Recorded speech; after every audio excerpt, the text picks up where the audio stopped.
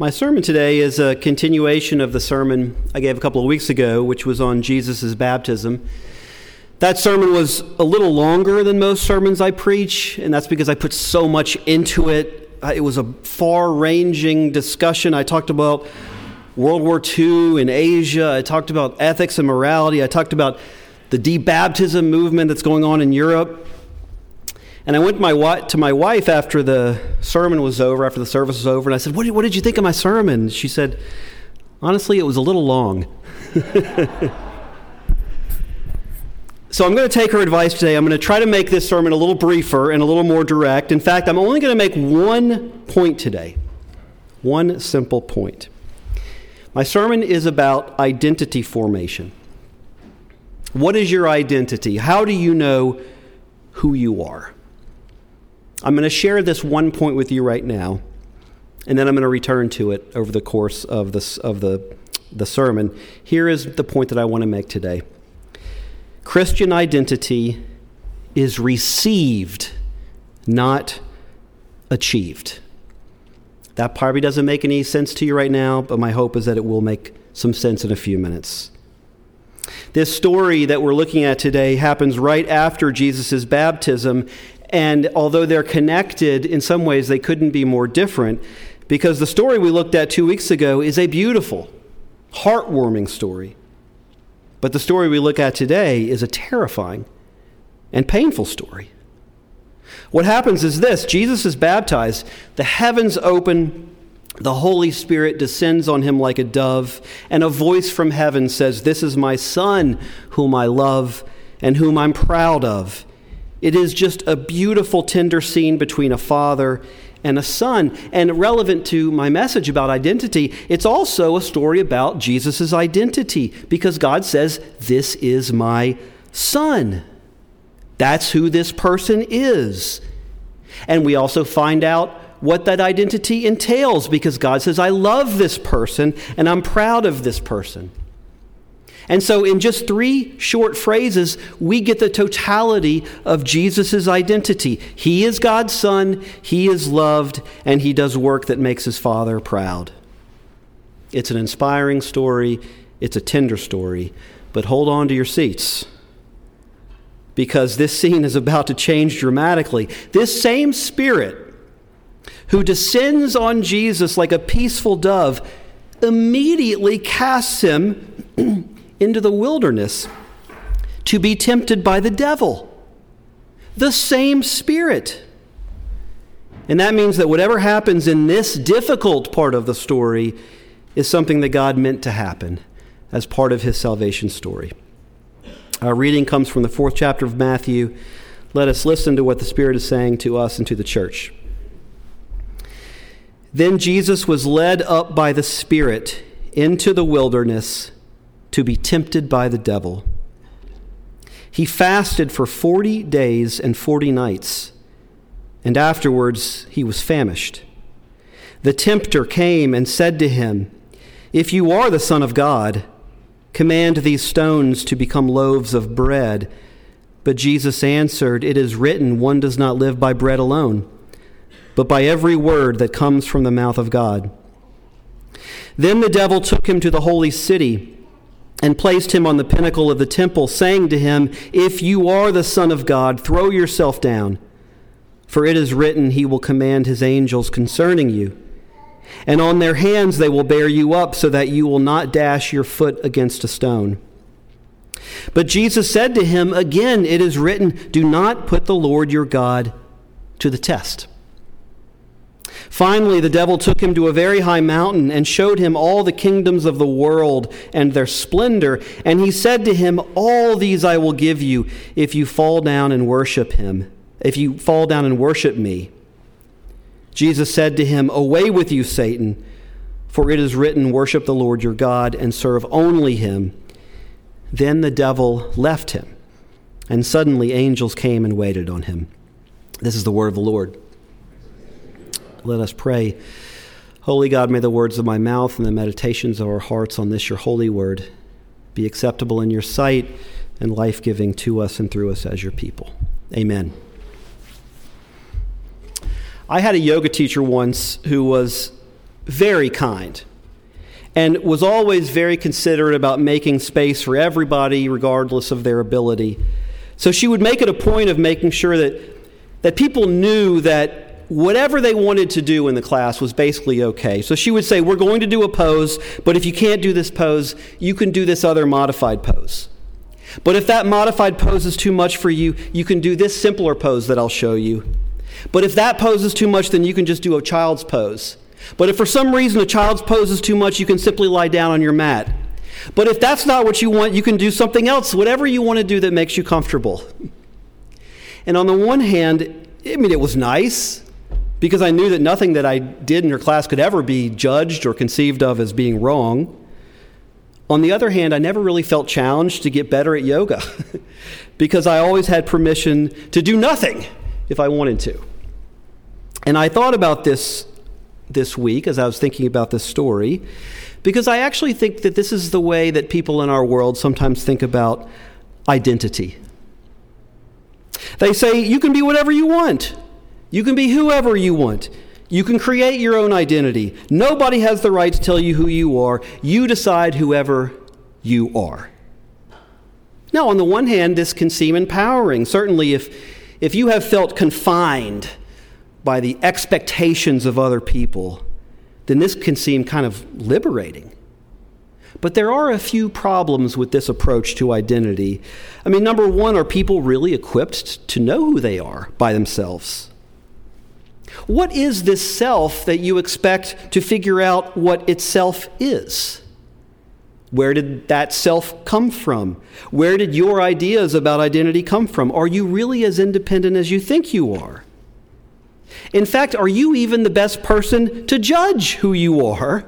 Or, considering the way we so often blind ourselves to the truth about ourselves, is it possible that other people might see you more clearly than you see yourself? Let me use my own life as an example. I spent a lot of my early life as an atheist, and I definitely believed that my identity was up to me alone. I didn't trust any authority, and I certainly thought that I knew more about myself than anybody else did. And I thought that the way to figure out who I was to follow my desires. You've heard people say this, follow your heart, just do what you want to do. And so if I could just figure out what I really wanted to be, then that's what I would be. But over time, I noticed that my desires kept changing. And so when I was 15, I wanted nothing more than to be a musician. I was convinced that that's what I was going to do with my life. Eventually, I got bored with that. And by the time I was 20, I knew that I was going to be a writer. And then I got bored with that. And by the time I was about 25, I was in New York, and I was trying to be a filmmaker, and I knew that that's what my real identity was. And then I got burned out with that. And I was trying to find the next thing to identify with. And in the midst of all of this searching, I realized that I wasn't very happy. And it was a lot of pressure to try to figure out who I was. How am I even qualified to know who I am? I went into my 20s thinking about the fact that it would be liberating to create my identity, but what I actually found is that it was stifling because I felt like I should know who I am, and yet I didn't. Now, throughout this whole process, there was one identity that literally never entered my mind, and that was to be a minister. Remember, I was an atheist, but then a number of unexpected things happened. People that I trusted started to see abilities in me that I couldn't see in myself. My wife, for example, and you can ask her about this, she saw years before I did that I was going to be called to ministry. When I was adamantly denying that I would ever be a minister, she would say, I think you're going to be a minister. I was also going through a period of personal grief that led me to go back to church. And so one day at a time, things outside of myself were moving me in a direction that I internally was not choosing. And here's what I think now about identity. Identity is not achieved, it's received. It's not an accomplishment, it's a gift. It's given to us by God. It's shown to us by people who can see things that we cannot.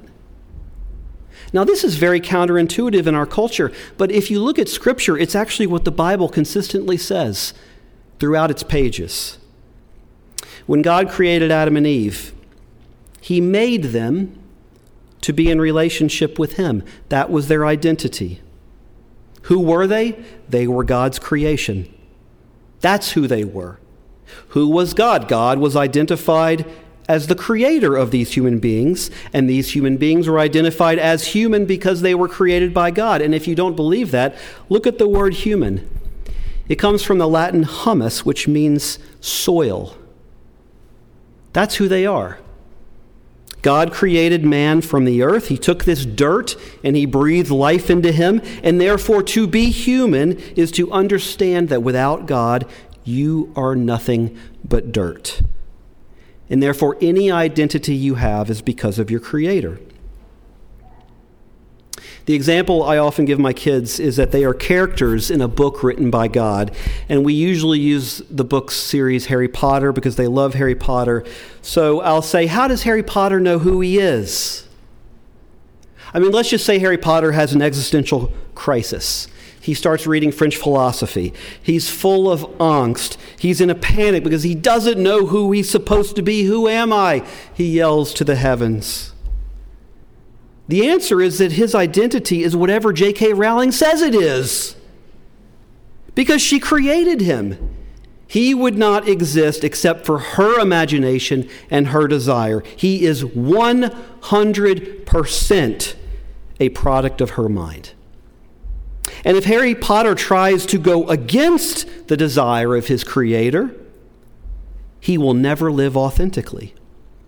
I mean, maybe he tries that. Maybe Harry Potter decides he's not actually a wizard. He's tired of fighting Voldemort. He's tired of putting his life on the line for other people. So he just runs away from that identity. He turns his back on the story written by his creator. He could do that. But would that be living authentically? I mean, people talk a lot about authenticity today. They say they want to be their authentic selves. The question that these stories pose is this: is there an authentic self apart from God? Could Harry Potter have an authentic identity apart from J.K. Rowling? Can you have an authentic identity apart from the mind that created you? Well, one person says that you can. That's the devil. In fact, the devil's agenda when he meets Eve in that story that David read is precisely to convince her that she doesn't need God. And he goes right for this question of identity, because what he tells Eve is that she can be her own person. God told you not to eat the fruit.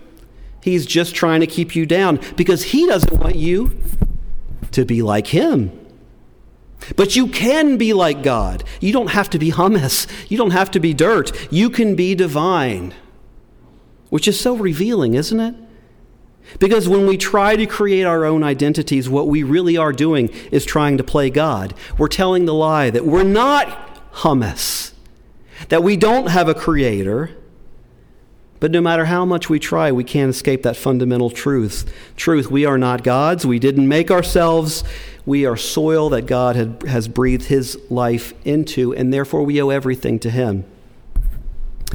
Adam and Eve failed the test. We all fail the test. This is what sin is. But Jesus didn't. And it's to his story that I want to now turn. And what you'll see is that the devil is nothing if not predictable, because what he does to Jesus is precisely the same thing that he tries to do to Eve. He makes Jesus question his identity. What the devil does again and again is to say to Jesus, if you are God's son. And that brings us back to the reading from 2 weeks ago, because that's what God says when he baptizes Jesus. This is my son. And the devil must have been listening. He heard that message that that's Jesus' identity. He is God's son. And so he uses that to try to undercut his closeness to God.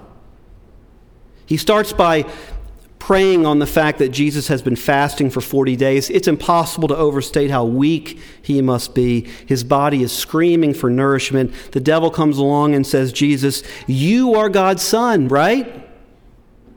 If you are God's son, then you can do anything. Turn these stones into bread. Feed yourself. Aren't you hungry? Now, curiously, Jesus refuses. He says, one does not live by bread alone, but by every word that comes from the mouth of God.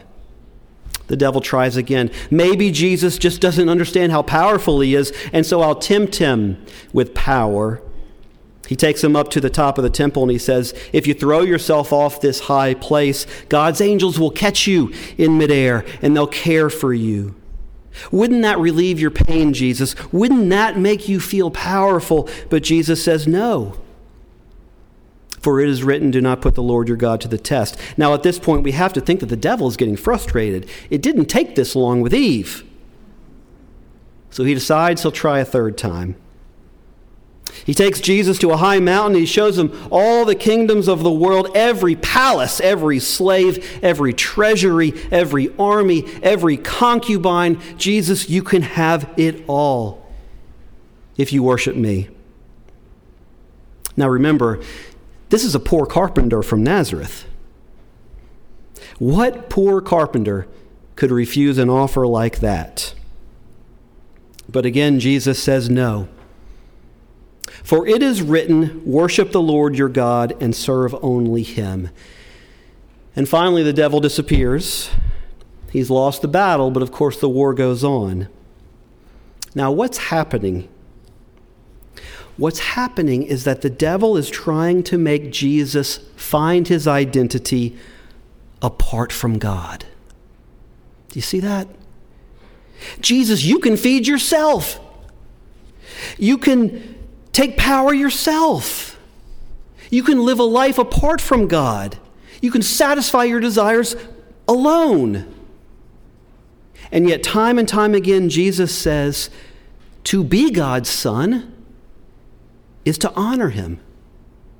To be who I am, to have the identity that I have, is to be in relationship with God and therefore not to disobey him. Is this making sense?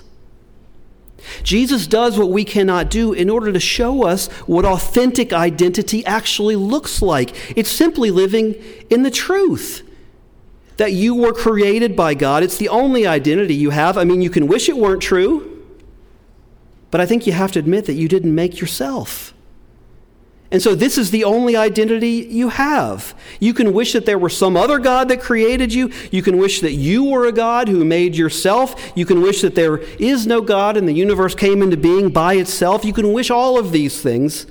And you can base an entire life on the illusion of those things being true if you want. But that won't be an authentic life. If you want to live in the truth, then the only identity you can have is as God's creation. Now, the wonderful news about this is that when you ground your identity in Jesus, you find freedom for the first time in your life. It's one of the ironies of our time that people think that if they create themselves, they will be free from any constraint and they'll be so happy. But what they inevitably discover is that trying to create yourself is exhausting. Let's say your identity is of being successful in the business world.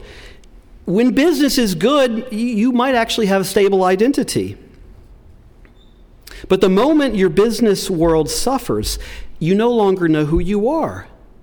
And then you have to work feverishly to get your business back on track, not just to be financially secure, but because if your business is not going well, who are you? There was a famous singer who was quoted in a magazine as saying this. She said, "My drive in life comes from a fear of being mediocre. I push past one spell of it, and I discover myself as a special human being. But then I feel I am still mediocre and uninteresting unless I do something else. Because even though I have become somebody, I still have to prove that I am somebody. My struggle has never ended, and I guess it never will." Doesn't that sound exhausting? I mean, people believe that defining themselves leads to freedom, but this is not freedom. This is captivity. This singer says that she is responsible for proving that she is special. And her identity is based on achievement. If her records sell, she's somebody. But if they don't sell, she's nobody. Now ask yourself this: can you sell records forever? Can you always be culturally relevant? Will your business always succeed? I mean, at some point, your achievements are going to stop. So who are you then? And that is why stable identity has to be received from the outside.